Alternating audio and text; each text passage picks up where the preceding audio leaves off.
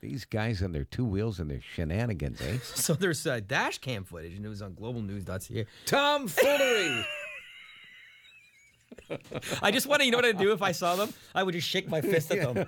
Get out of here, she! Not the motorcyclist! So what it looks like, at least a couple hundred of them. And so what happens is the footage that they have here, it's someone stopped at a red light, and there's at least 30, 40 of them around this one particular car. And then when the light turns green, the car doesn't go because there's all these motorcycles. And as you said, 200, maybe 300 of them pass by. And then, of course, the light changes back to red, and they're still pumping through the red lights. And the police even said it's tough to, when there's that many of them, there's only so much they can do.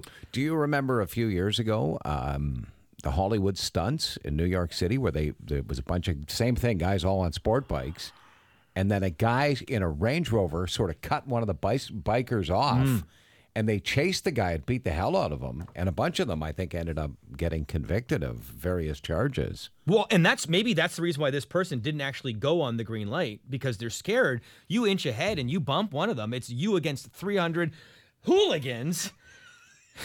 And then the worst part is, you crazy kids, one of them crashed their motorcycle and just left it there burnt out. And then he upped on the back of another hooligan's bike.